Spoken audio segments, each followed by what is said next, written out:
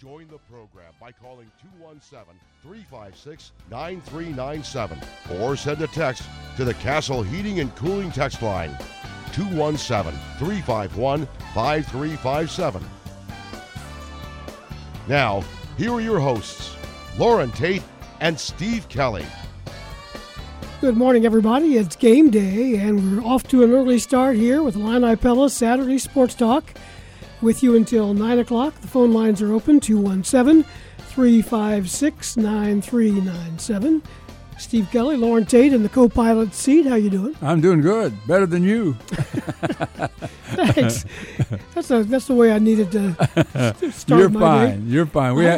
You just had a couple of days off this week. It's been an interesting week. That is for sure in several ways. Big day in basketball today. I'll say. 18 Illinois at Indiana at 11 o'clock. The Illini a 1.5 underdog in that ball game. Northwestern is at Nebraska at noon. Michigan at number 4 Purdue at 1:30. Michigan State at Rutgers at 3.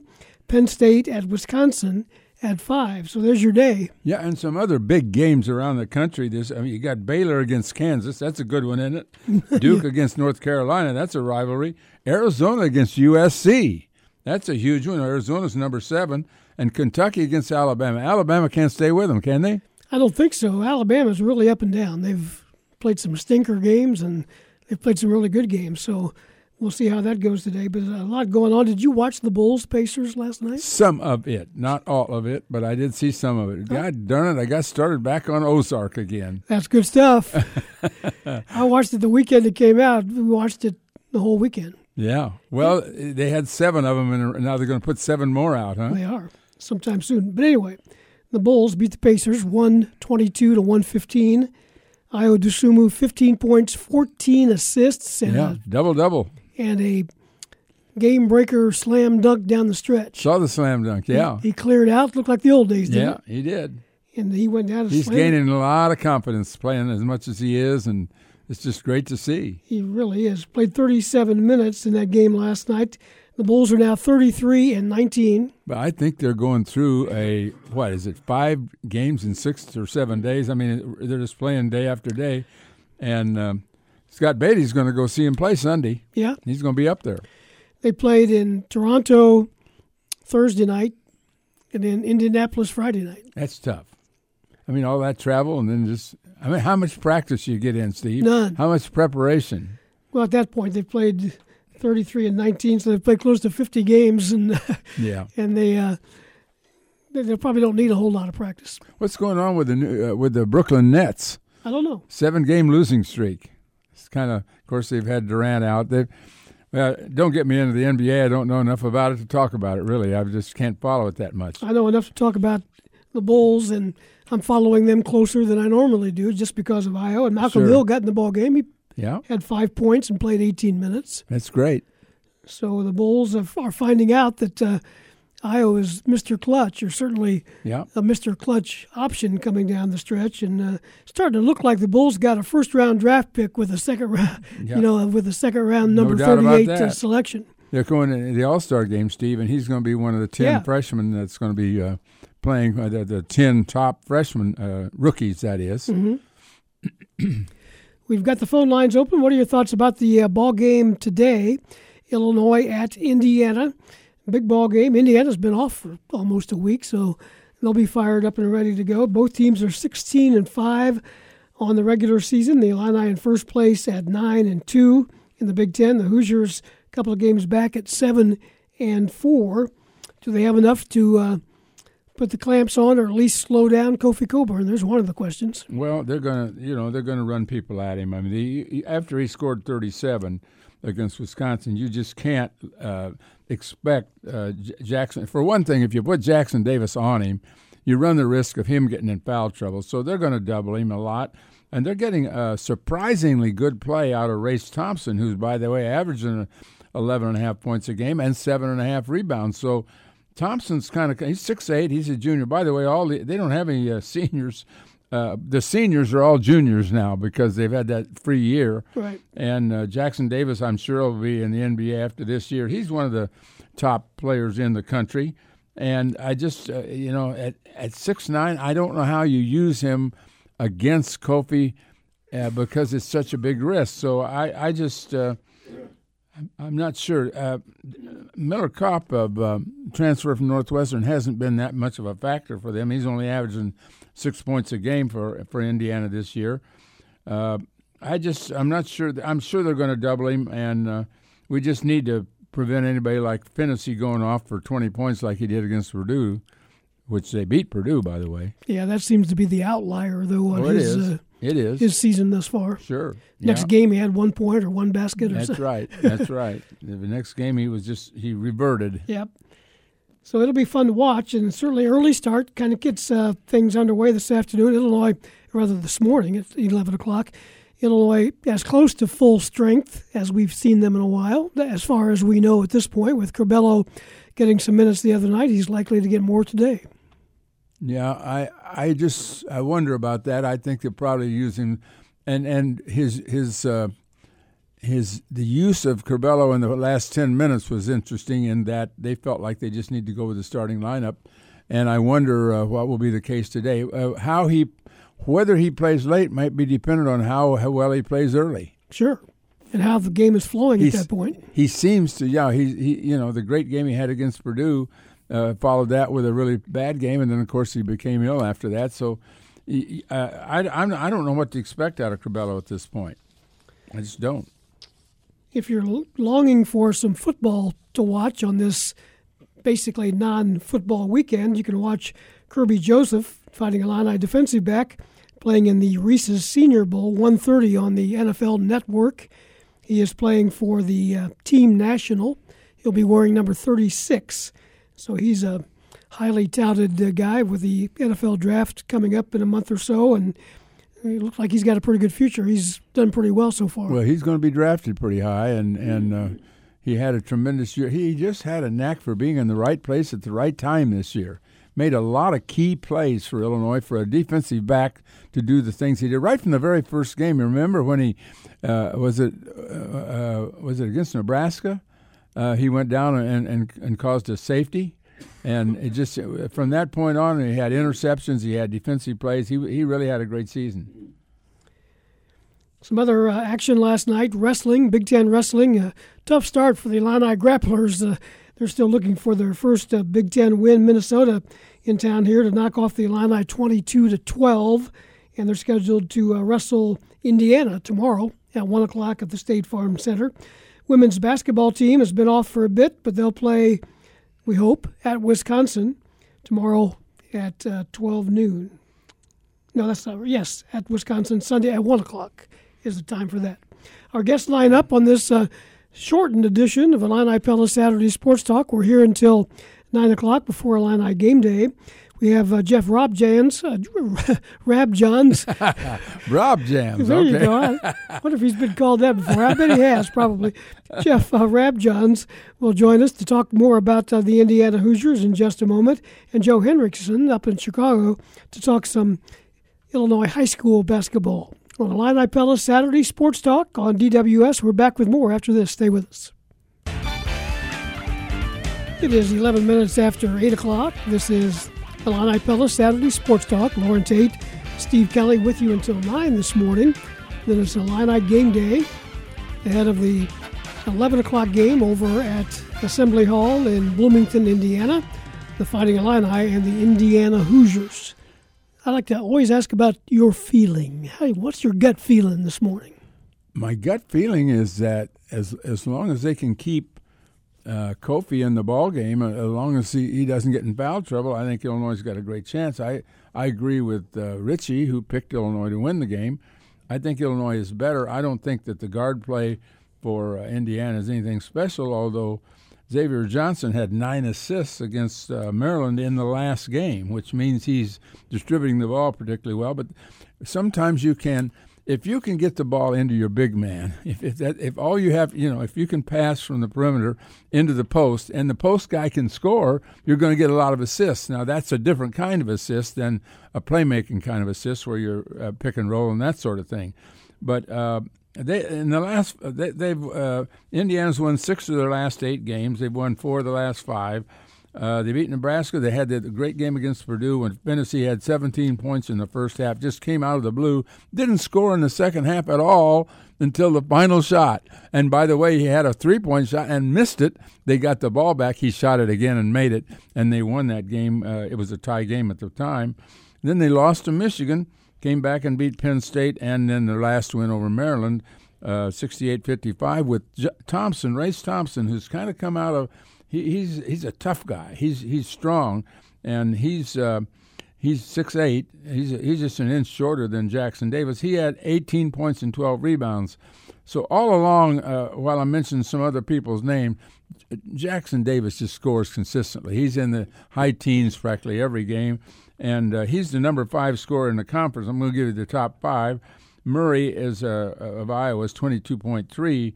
Kofi's next, 22.1. Johnny Davis is third, 21.4. Then you have E.J. Liddell and then Trace Jackson. I would say that those 5 guys, Murray, Kofi, Davis, Liddell, and Jackson Davis, might be your all-star team.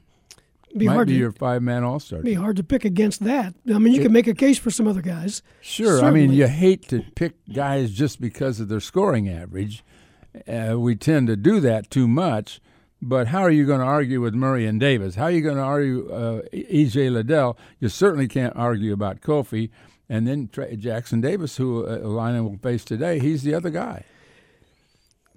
Let's go back to the Wisconsin game and the way they defended or tried to defend Kofi. 37 points. Kofi looked like a man on a mission that night. Yeah, he is so much stronger than the Wisconsin players. Even Wall's a good, nice center for them, but he's not. He had nowhere near the strength and power that Kofi does, and Kroll doesn't either. And neither Vogt is the third guy. They've got 3 guys that are tall enough, but they just aren't strong enough. So when Kofi gets the ball, even when they brought another guy in, he seemed to just score through them. I mean, he scored regardless of the amount of effort that they made to try to prevent him. If you're going to stop Kofi, the thing you have to do, you have to stop him from getting the ball somehow. But those late doubles that they tried on him, and they did send some people at him from time to time, but they were determined not to let Plummer get started. Exactly. They were determined not to let Frazier get started. And I want to talk to you about 3-point shots if we have time here. Yeah. Because 3-point shooting recently, Steve, has not been very good. The last 8 games, and this goes all the way back to the win over Maryland, and we also had a loss to Maryland, of course, in there. We played Maryland twice. But the last 8 games, Illinois is shooting 31% on 3-point shots. And nobody is what I would call hot. Grandison in that period is 14 for 45, Plummer 21 for 60, Frazier 19 for 62, and Williams 5 for 18. And of course, Coleman Hawkins has shot 9 times and made 1. So, and the interesting thing about that is that the previous 4, 5, 6, 7, 8, 9, the previous 9 games, they shot 44%. Illinois was among the national leaders all the way up to almost the start of this month, January, the start of January. And then they've fallen off, and they just haven't had a good shooting game from the 3 points. They haven't been over.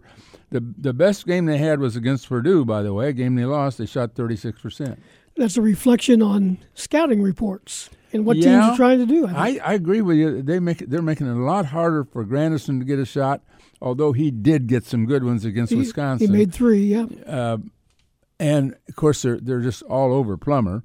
And Frazier has been a little erratic lately, although he plays really well. He's an awfully good player, which, by the way, I got this comment, and I want to hear your reaction to it, that among the small guards, we're going to consider him a roughly 6 feet or 6'1", 5'11", in that range. Is he the best small guard at Illinois since D. Brown? Yes. My answer was yes also. Now, before D, who was the best small guard in Illinois history? Tony Weisinger. Okay. He's in the conversation. I don't know if he's the best in history. Well, okay. He was good. Your history goes back further than mine, for one thing. Yeah, I'm going to throw Sunderland's at you. Okay, so I had no idea what size he was. Well, he's 6 feet. He was barely 6 feet. Okay, but he was your roommate, right? Yeah, he was my roommate for one semester. Mm-hmm. He kick you out then? Well, no. They switched roommates after at the fraternity. We switched roommates after, and I switched roommates. I got married there you go. when I was in school. So I switched roommates but Sunderland's was fun, and I learned several things from him. But let me just tell you, he was on 2 Final Four teams. He was the MVP of the Big Ten, and he was up to the All-Star game of his rookie year. In the NBA, he was a top rookie in the NBA, top first-year player for the first half season. I don't know what happened in the second half season. He wasn't that highly regarded, but he had a great start in the NBA. And you would have to consider, I know it was a different era, but I think you just made your case. He was literally unstoppable. Yeah. He was really good. And they lost to Kentucky by 2 points on a shot that didn't go in by Sunderland at the very end of the game. They were 2 down. The reason they lost the game to Kentucky was very obvious. They had Johnny Kerr sitting on the bench, ineligible because they decided not to use him that year. And Peterson got in foul trouble in that game. About 2/3 of the way through the game, we don't have a second center. And Illinois hung with them. That was the team with Falmer and Morris and Ted Beach and that crew, and of course Sunderland. And they came up and they had the final opportunity to tie the game, and Sunderland took a driving shot and missed it, and that was the end of the game. Have any thoughts about that? 217-356-9397. Small guards at the University of Illinois. It was an interesting conversation. Yeah. And I didn't know the size at all of Don Sunderland. I had heard you speak of him, and I've seen what he's done in the record books, but I never saw him play. I never saw any tape or film of him. Yeah, he was the top guy on campus as a senior, because Illinois basketball then was huge. I mean, you go to Final Four 2 times in 3 years, and the shame of it was that the next year after he graduated, they had Bredar, who was another 6 foot, or he might have been a tad over 6, but Bredar was an MVP of some of the. I remember during the tournament he had a tremendous tournament, and Illinois. I'm sorry, they didn't get in the tournament. He had a tremendous year, but Indiana edged Illinois for the Big Ten championship, and then won the national championship in '53. That's the level that Illinois was at that time with those teams. Every one of those teams had a chance to win the national championship. Got a couple of phone callers here on this early edition of Illini Pella's Saturday Sports Talk. We'll begin with Mark calling from Jacksonville, Florida. Hey, Mark. Hey, good morning. Loren, would you consider 6'2", the small guard area? Well, maybe, because most 6'2" guys are really 6'1". Go ahead. Yeah, that's right. Well, I was going to say Quan Garris would be in that. Oh, absolutely. And by the way, tell me, Steve, Quan Garris wasn't really 6'2", was he? No. So, yes, he's in that conversation. In the conversation, I'm not sure. Okay, who's the better player now, Quan Garris or D. Brown? Who's the better player? Close. That's really close. I think I'll go with Quan Garris. I think I would too, but as far as what D meant to the program. He was flashier. Yes, he was flashier. Yeah. And, that's good comparison there, Quan Garris. What else you got, Mark? That's all. Okay, good. Appreciate that. We would have come across him at some point, I'm sure, as we start thinking about this. But thanks for the call. Let's go to Alan in Montrose. Good morning, Alan. Morning, guys. How about Tal Brody? Oh, yeah. Yeah. I think he was over 6 feet, but not much, was he? You're right. I mean, I think that the height of these guys, I mean, I'd say anything. Billy Ridley was an awfully good small guard because he was tiny compared to these guys. But yeah, Tal Brody would definitely rank up there, and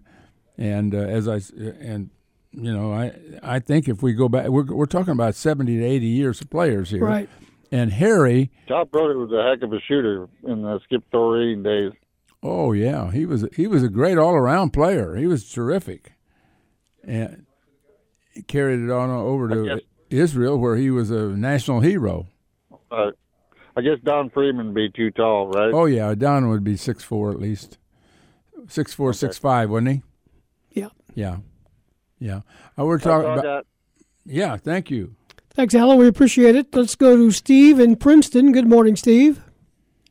Good morning, guys. Everybody get shoveled out and in where it's warm? Yeah, so far. So, anyway, I was playing around on my phone last night, and can tickets be that high price for that game today? They said tickets start at $95 for the Illinois-Indiana game. Well, that's better than that's cheap. That's cheaper than the Super Bowl. The smallest,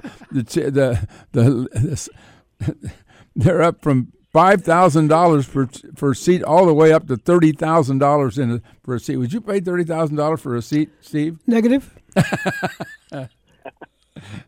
I mean, I'd have a hard time paying $95 as much as I'd love to see Illinois, Indiana, but $95 and take two kids. I mean, you're shooting $300 or $400 just for a college game. Yeah, and the worst part of it is you sit right at home and watch the whole game right on TV and have them tell you what's going on. All the replays. Yeah. And that's where I'm going to sit, and we're going to order pizza. But I couldn't believe that college basketball tickets have gotten that expensive for a regular season game. Hey, before you go away, tell me, who is Illinois' number one rival in basketball? Indiana. Okay. Steve, what do you say? I'd still say Indiana, yeah. I would too. Yeah. But there have been moments when, boy, we really didn't like Iowa, and there have been moments with Izzo. I think young fans would say, if you'd only been around for the last 15 or 20 years of basketball, you'd maybe, the Indiana hadn't been so good since Knight left, hadn't been consistently great, and Izzo has been a guy that you like to get. He gets pretty. The Purdue rivalry is pretty good, but that's based much more on respect, mutual respect. I think it is. Yeah, that's a really good point. It's not a hatred thing. But it's a good rivalry. And Wisconsin, I don't know. It's a rivalry, certainly, but it doesn't stack up like Indiana. It doesn't have the history of Indiana. I mean, all those years of Bob Knight. Come on. Was there anybody you wanted to beat more than Indiana? Right. Anything else, Steve? Well, what would be the highest price ticket for a game at State Farm Center for a game? Say Indiana was coming to State Farm. What would be the cheapest ticket for that game? I can't answer that. I don't know. I don't know the cost of the tickets. I just don't. They vary from game to game. I do know that. Right. And this would be a game. I would assume that Indiana would be a game that Illinois could maybe charge more. I don't know. I don't know how they work that out. Yeah, I don't either. Hey, Steve, good stuff. Thanks. Some people must have the money because it's a sellout. Yep. Appreciate the call. Good to hear from you. One of the other texters mentioned Rennie Clemens. He was a good little guard. Mm-hmm. Not sure he's in the category of Garris or Brown, but he was certainly a good player for Illinois. Let's go to Jeff in Champaign. Hello, Jeff. Good morning, guys. What's up? Good morning. Hey, just this little anecdotal story here about just how you're talking about different eras of basketball and how we kind of forget players from the past, and but anyway, I was at ARC last night working out. Saw a kid there who was athletic looking guy, and he had a C on his sweatshirt. And I said, "Are you from Champaign?" He said, "No." I said, "Where are you from?" He says, "Canton, Illinois." Yeah. And I said, that's funny because I worked for a guy who came from Canton for about 16 years. I was in Canton all the time. He said, "Oh, yeah, who was that?" I said, "Dave Downey." I said, "Have you ever heard of him?" He says, "No, I don't." Who? Who? Yeah. I thought, boy, I'll tell you what, how quickly the kids of today, they don't know anything from earlier than 2000, probably. Maybe even later than that. Some of that's on the parents for not filling them in on local heroes in local news. And I remember watching Cal Brody play. Back in the black and white TV days, we'd occasionally get to see an Illinois game, and wow, those guys were something else. And way back then too, as a teenager, as a 12, 13-year-old, I'd go over to Huff Gym and to play basketball, and I remember Ron Dunlap and guys just out there playing pickup games. You could play with those guys. Preston Pearson used to be over there, and boy, how times have changed, haven't they? Yep. Good stuff, Jeff. Thank you very much for the call. Well, the big change is the fact that the basketball players play basketball the year around. If you go back to a different era, the guys would play baseball, and we had a whole bunch of baseball players that played multiple sports in those years, in the 50s and 60s, maybe up into the 70s, and then it just stopped because if you're a basketball player, you play 12 months. You do not play any other sport. Let's go to Alan calling. Go ahead, Alan. Good morning, gentlemen. It's interesting that you bring up Weisinger and Indiana because as we speak, I am watching Illinois beating Indiana in the 1987 game with Weisinger and Altenberger and Kenny Norman, and quite an interesting game. They don't win that game until Alford misses the three-point shot at the end. And I remember, did he shoot that over Bardo or Altenberger? Which one? Way to be a spoiler alert guy. Oh, well, I think you know who was going to win. They wouldn't. But the thing about it's interesting. Here's an interesting thing about Bob Knight and the three-point shot. He let Alford shoot it virtually as much as Alford wanted to shoot it. Nobody else got to shoot it. In the championship game against Syracuse, Alford made 7 of 10 threes, and Indiana took one of the three. One. There was a resistance among coaches, and Lou Henson's among them, to allow players to shoot the three arbitrarily. Like Illinois' got a whole team of guys that will shoot the three. Everybody on the arc will shoot the three, right? But not in those days. They would have, like Altenberger would shoot, there would be other players on the team that Lou would discourage to shoot. I'm talking about initially. Now, that's 1987. That's the first year of the three-point shot, although they had some years in the previously where they tried it. But this is where they had it in the tournament and everything. And it's just it's changed to a point where in those days there was a lot of resistance to it, and now there's not. Along the way, the three-point shot became something that all the young guys practice, and successfully. Once you're successful at it, those points add up fast. But it's also led to an inconsistency in the game. Anything else, Alan? Well, just as you were speaking there, they just finished up the game, and Loren, you might have misspoke there, but it was Alford who was trying to take the three-point shot because Illinois had a 2-point lead. Yeah, no, that's what I said. I thought you said Altenberger, but at any rate. Well, I said Altenberger, or I thought that Bardo was covering him, but it could have been Altenberger. Altenberger guarded him a lot. I think it was Bardo who blocked it. Yeah. But the one last thing then to bring up, just because it was a different topic, the gentleman was talking about ticket prices, and I don't know if he was talking about face value ticket prices or what they can go for on the market. Yeah. But for the Wisconsin game, just that there the face value ticket, because I had an email from the athletic department, was $50. Mm-hmm. Probably for the upper deck ones or something like that, but a relatively hefty amount, in my opinion, for a basketball game, but not, of course, what he was talking about. Okay, appreciate the call. Thanks, Alan. Let's squeeze in. We'll squeeze in a call with Jim in Urbana. Go ahead, Jim. Good morning. I had a comment on small guards, and he might not fit into this category, but Don Freeman, he was 6'2", 6'3", but he was great. Yeah, I would have considered him a wing more than a point. I mean, he wasn't a point guard for sure, but he was a great scorer. My goodness, I mean, he had the best scoring average of any Illinois player ever for 1 year. Mm-hmm. What was it, 28 a game? He didn't hog the ball either, and he just was within the flow. But one of of the greatest games I remember is his dad passed away that week, and we played Iowa, and he just torched him, Yeah. So He was really good. Okay, well, thanks. Yep, thank you, Jim. Have a great day. Appreciate it. A texter said Indiana is the top rival, but in his mind, but Iowa is a close second. Okay. For Illinois basketball. We'll take a break and talk some more basketball, Illinois, and high school hoops coming up. Illini Pella Saturday Sports Talk back after this. We're moving up on 8:35. Illini Pella Saturday Sports Talk with Loren Tate. I'm Steve Kelly.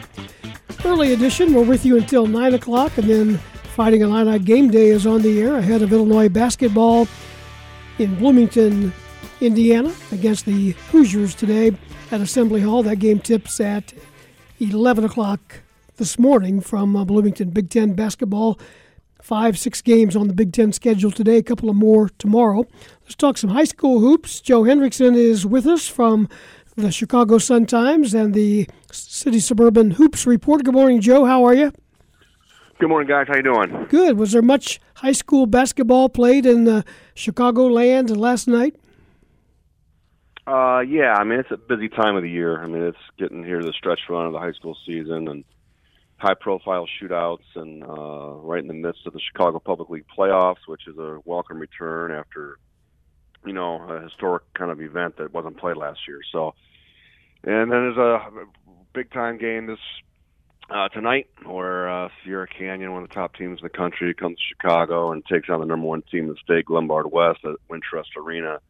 And then there's another big shootout at UIC simultaneously. So it's a busy week, high school basketball. Is Glenbard West the best team up there? I know you've seen just about everybody. Well, they're 26-0 and have beaten everybody, and so yes, they are the best team in the state. They're one of the top-ranked teams in the country, and they've got a difference maker. And a 6'10" kid, Braden Huff, who's going to Gonzaga. He's the top prospect in Illinois, and he's a unique player because of his skill set at his size, what he can do. Running an offense through a big man at the high school level, and then having him around the rim is just a huge advantage and a big matchup nightmare for most high school basketball teams. Joe, did I hear you right? Do you think that he's the number one player in the state, or where does Rogers fit into that from Thornton, or any other players?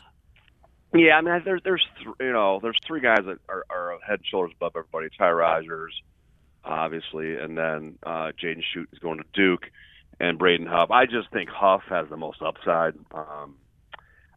It's going to take, now, if you ask me who's going to be a more productive player immediately as a freshman, I would say Ty Rogers.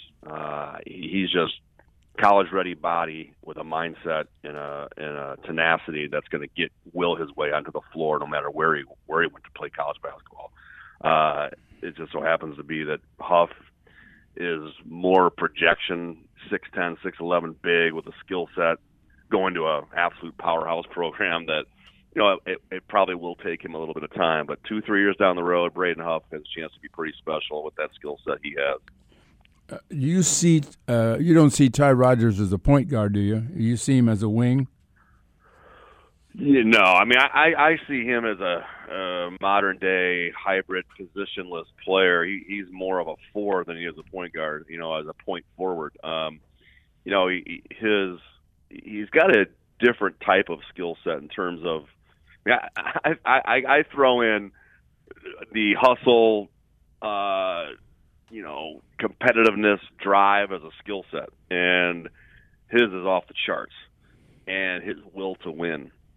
That's why he's going to impact and be on the floor. He's a very good passer. He's got to tighten up his hand a little bit, in the open court, and most notably, he's got to improve his jump shot. That is a mid-range. He looks more comfortable and confident shooting it. 3-point is a little bit different animal for him right now, and it'll come. I mean, the shot is something that evolves and gets better and improves more so than a lot of these other things. And,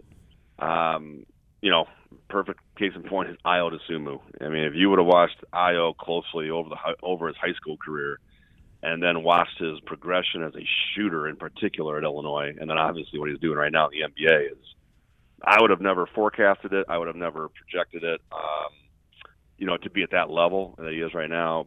But it just goes to show it is the one area, I mean, you see it all the time, NBA guys that suspect shots, and all of a sudden they, are just knocked down bona fide shooters. And you can go through a long list of guys from Illinois who, from Fred Van Vliet to all the way down to Quentin Richardson to all these guys became shooters in the NBA when they were not shooters, throughout their high school careers. Who of the Chicagoland area teams, in your mind, Joe Henricksen, have the best shots at getting downstate, getting to the State Farm Center? Well, it starts with Lombard West. They have a really nice road to get there. I think Kenwood, with a couple of prospects Illinois has offered in recruiting, Day Ames and Davius Lowry, a pair of juniors. They are kind of on a collision course with Whitney Young in a super sectional. And then another couple teams to keep an eye on are Glenbrook South and New Trier. They're both bona fide, state caliber teams that can play with anybody.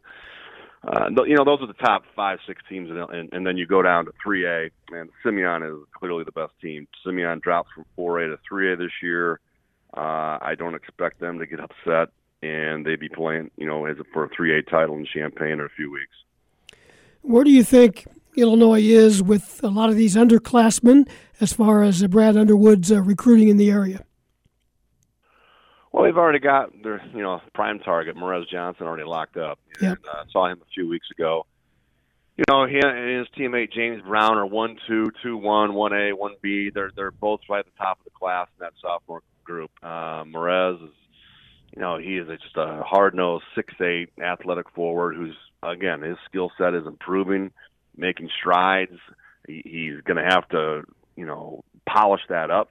But he's just got the physical attributes that scream high major, and a will to get after it on a regular basis and to compete, and which college coaches those are hard to find. I mean, it sounds like it's not that hard, but trying to find guys that are ready-made, ready to compete mentally and physically, and that's why so many college coaches are choosing to go the portal route and transfer route, because those guys are ready-made. They're older, they're more mature, they're physically been through the grind of a college basketball season, and they've swayed away from focusing solely on high school kids. But I think they're right there with Darren Ames. I know that it's high priority. He's a scoring combo, little smaller combo guard at Kenwood, who I like a lot. He's been injured and in and out of the lineup for the past month or so. He's back now playing. I keep waiting for this next group. When is it going to be that is head and shoulders above previous classes? And we're still not there yet. And part of that is, leaving the state. And if you look at the class of 2023, if I were to rank players, the top 3 prospects all left the state. If you add those to the mix in 2023, and those 3, I'm talking about Jeremy Fears, who left Joliet to go La Lumiere and is headed to Michigan State. You got J.J. Taylor, who left, and he actually is playing in Chicago with his prep school tonight. He was the number 1 prospect. And Matas Buzilis, who went out east to Brewster Academy. He was at Hinsdale. So those are the 3 best prospects in the entire class who left. If you bring all 3 of those back with the likes of Asa Thomas at Lake Forest and Cam Christie and Darren Ames at Kenwood, and now you got a pretty darn good group, but it just didn't materialize that way because of those exits of those top-ranked players. You mentioned the transfer portal. How is that affecting high school recruiting? Is it in an adverse way? Is it hurting the high school kids? Oh, it's crushing them. It's going to be felt, and we're going to see more and more transfers because that 2021 group, that class of 2021 that was overlooked and not evaluated, and a lot of flyers were taken on some high school kids, they're all going to be transferring because they either found bad fits or they weren't good enough for where they went, or so it's just going to be a surplus of more transfers. It's going to have to weed itself out. But yeah, I mean, I've got a number of college coaches who are just reluctant to go on a high school kid. They'll take the obvious one, but a lot of times it's last resort, and they want to keep some space open in the spring because there's going to be a flood of these, 1,000+ names that are going to be in the transfer portal, and they want to have scholarships available for those kids. Well, Joe, we appreciate your time. It's certainly an interesting time from your point of view to get around and see all these games. And when you're in Champaign, maybe we'll catch up with you down here. Yep. Thanks for having me, guys. Joe, I just wanted to ask, do you look forward to covering the tournament down here, or how different will it be from Peoria? It's a breath of fresh air, I think, for high school basketball. It's the form, the return to Champaign excites me. The format of the new 1A, 2A, 3A, 4A altogether does not excite me. So it's a balance between the two. I just have a hard time with the scheduling, and these are the biggest games of the year, and you've got the state semifinals playing at like 10 a.m. and 11 a.m., and then consolation games on Friday night. That's really bad. Backwards. Mm-hmm. It's just awful. No way to do it in 3 days, though, is there? Well, I can map it all out for you, and they could play the consolation games at 1A, 2A on that first night, and that's a whole other topic. Yeah, it could be done. Nobody cares about the consolation games, nope. including half the time of the teams that are playing in them. So to have Friday night as the prime night of high school sports, and people can watch it on TV, and come on, it's ludicrous that we're playing consolation games on the biggest night of high school basketball Friday night. Hey, but Joe. Otherwise, Champaign, great. That's going to be awesome. Good stuff. Thanks, Joe. We appreciate your time, Joe. Thank you. All right, thank you, guys. You bet. That's Joe Henricksen from the City-Suburban Hoops Report, Chicago Sun-Times. We welcome into the program now from the state of Indiana, Jeff Rabjohns, who covers the Indiana Hoosiers for Pigs.com of the 24/7 Sports Network. Good morning, Jeff. How you doing? Good morning, guys. How we doing? Good. Hey, sorry, slightly out of breath. I actually just got done cleaning off the car. So, well, that's we don't know what that's like this time of year. Yeah, that's a big project. You're heading to Bloomington for that ball game today. How do you size that one up? Indiana has played well at home, haven't they? Yeah, I think it's a really interesting matchup from a whole bunch of different angles. First of all, you have star power. You got two guys on the late season watch list for National Player of the Year with Kofi Coburn from Illinois and Trace Jackson Davis from Indiana. They played against each other 3 times, and it's interesting. If you look at the 3 matchups, the numbers are pretty similar, and both guys have played exactly 102 minutes against each other in their 3 meetings. So you got some star power. Indiana's defense has been what they've been hanging their hat on, especially their ability to try to slow down three-point shooters. I think that's probably been the biggest improvement for them year over year to this point in time. Trace Jackson Davis obviously is their key cog. Race Thompson, 18 points each of his last 2 games. He's really gotten better. He's made 5 of his last 6 from 3, so he's sort of become a much different guy as far as just where on the court are you a threat to score from.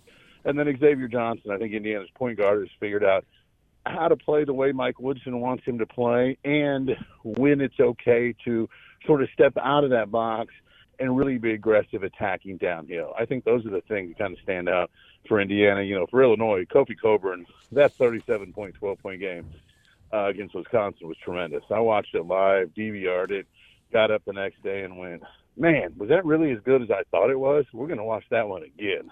And, it was ridiculously impressive. And I think Brad Underwood deserves more credit than he gets because, you didn't have Coburn there at the beginning of the year, that silly little, NIL deal that's now totally fine. That was ridiculous. Curbello's out for a while. You're unsure when you're going to get him back. You got a couple transfers you're trying to work in. But I think they've done a terrific job because now I think they have 2 elite perimeter defenders out there. And I think they've got multiple guys who can make threes and one of the absolute best big men in the country. I think Illinois has got a terrific basketball team. I was going to ask you about Miller Kopp. You have several transfers at Indiana, and he came from Northwestern. What has been his impact with the team this year? Yeah, I mean, they brought him in primarily to be a three-point shooter. They kind of looked at what they had coming back. They looked at how they wanted to play Trace Jackson Davis, and one of their big things was put multiple three-point shooters on the floor, one on the side, so you can space things to create mainly, not just to get points from three, but to make the other team defend both sides of the arc so you can create more space for Trace to operate. So that was the idea on bringing in Miller Kopp. He's had some good games here and there. I don't think his production's been quite what's expected. You know, he's been, you know, under 10 points, you know, in single digits for most of his past 10, 12 games or so. So he's certainly struggled a little bit as of late. Do you see Jackson Davis as a pro first rounder, and would you say that he is going after this year? He's actually just he's just a sophomore this year if you don't count the 1 year for the pandemic. He's listed as a sophomore. Yeah, you know, obviously this is his third year playing, but if you go by the COVID, you know, year designation, he's a sophomore. But it is his third year playing.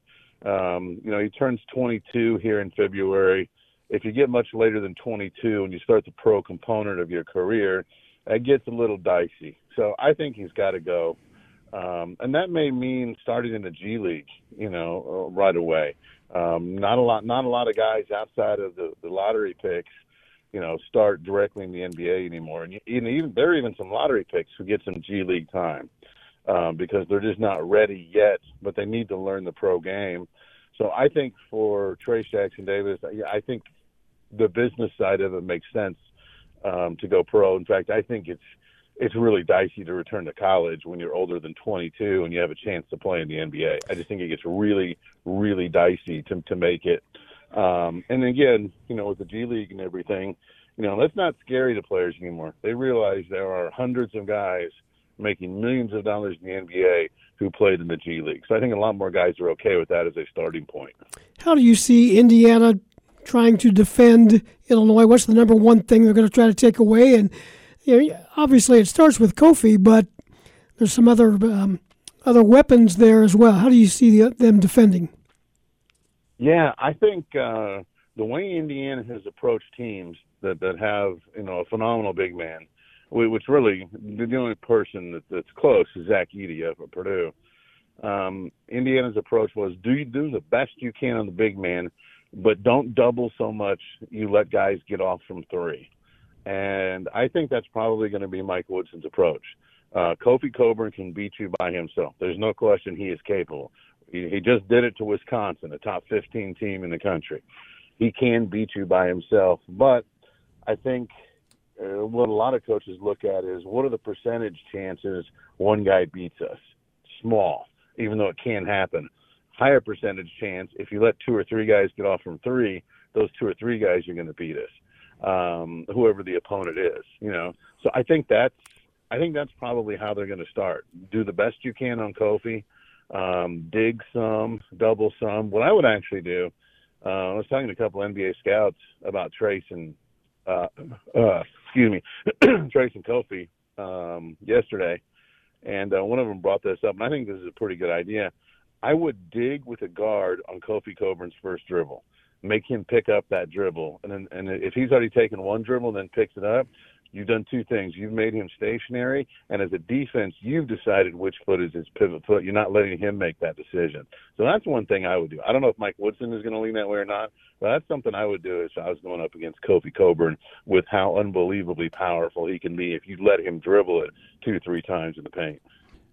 Jeff, how do you view Mike Woodson's coaching as he succeeds Archie Miller? Yeah, I think it's been pretty good. He's, you know, offensively, he's been able to get improvement from players. You know, I think the two guys who have improved the most offensively are Xavier Johnson at point and Race Thompson at the 4. I do think Jordan Geronimo, who's their primary forward off the bench, has really improved. You know, he's had a couple games in double figures, and obviously he's unbelievably explosive off the floor. In a recent game, he blocked a dunk attempt at the rim and then later went out and blocked a three-point attempt from the corner. I can't remember the last time I saw the same player block a dunk and a three in the same college basketball game. He's got true freak athleticism. But Woodson has kind of like improved his ability, improved his scoring circles. I think Trace Jackson-Davis has been IU's most improved defensive player. Woodson actually allowed him to sort of like leave his man at times and go block shots because he's such a pogo stick off the floor. And Woodson's thinking was, why in the world, if you have a pogo stick, do you anchor him to the floor? That makes no sense. I completely agree with that, by the way. And I think the other thing we've seen from Woodson is there's been some development and progress from some NBA ideas that just maybe don't work in college. Like in the Iowa game, Indiana's on a 7-0 run. He feels like at a certain point in time, guys need rest. He pulls all 5 of his starters. And it's like, what in the world? Indiana's on a 7-0 run, and he just benches his starters? What is this? And Iowa right away goes on a 12-0 run, takes control of the game. Indiana loses. And since then, I don't believe Woodson has benched all of his starters at the same time because kind of using that full hockey line change, that happens sometimes in the NBA. Those are 48-minute games. You've got 82 games. You've got more than 90 games if you count preseason and a playoff run. You've got guys 30 years of age and older. So sometimes you have to give them extended rests. But you don't really have to in college. It's just a whole different mechanism. So there have been little things like that you see Woodson going, okay, this works in the NBA, doesn't work in college, let's adjust. Is Finney hurt? Is he going to play today? No, he's not playing today. He's going to be out for a little bit. He's got a foot issue. The plantar fascia in the foot is the issue. It's not plantar fasciitis that a lot of people get, which is sort of like wear and tear. It's something different, but he's going to be out for a little while. But no, he's not playing today. Okay, Jeff, we appreciate your time. Enjoy the ball game. Thanks, Jeff. All right, man. Take care. Lauren, take care of yourself, my friend. All right. That's Jeff Rabjohns from Indiana, covers the Hoosiers for Peegs.com, part of the 24/7 sports network over there. Been covering Indiana sports for quite some time. A couple of text questions that have come in. Does Plummer have another year? No, he does not. He was a grad transfer. And we had something else about the rivalry. Illinois might say Indiana is a rival, but Indiana would say Purdue. Yeah, I think that's right. Hard to be true rivals when the feeling's not. But you can have more than one rival. Yeah. But Illinois, Illinois, I don't know. I think that Indiana would feel stronger about Purdue than they would Illinois. Sure. But Illinois would be right there 1A, I think. I think that would be right. And I think in the reverse side, Purdue would be 1A for Illinois. Mm-hmm. Don't you think? Purdue and Iowa would both be 1A. Well, and it's good that you've got those borderline, border wars going in many directions. That's kind of fun. So we got a couple of minutes left here, and is your gut telling you anything different than it did when we started? Well, I thought that Illinois defense settled in against Wisconsin extremely well after the first fourth of the game. I mean, before halftime, it started to show signs, and then second half, the defense just took Davidson right out of the game, took Wall right out of the game. Neither one was a factor in the second half. I don't know how Illinois is going to play it. I just know they got to keep Kofi in the ball game. Trace Jackson-Davis is going to get his 18 or 20, and that's okay. But we can't let anybody else go off. That's the key to that, because some guys like David, you just can't stop. We need to wrap things up. Fighting Illini Game Day is up next. Stay with us right here on News Talk 1400 DWS.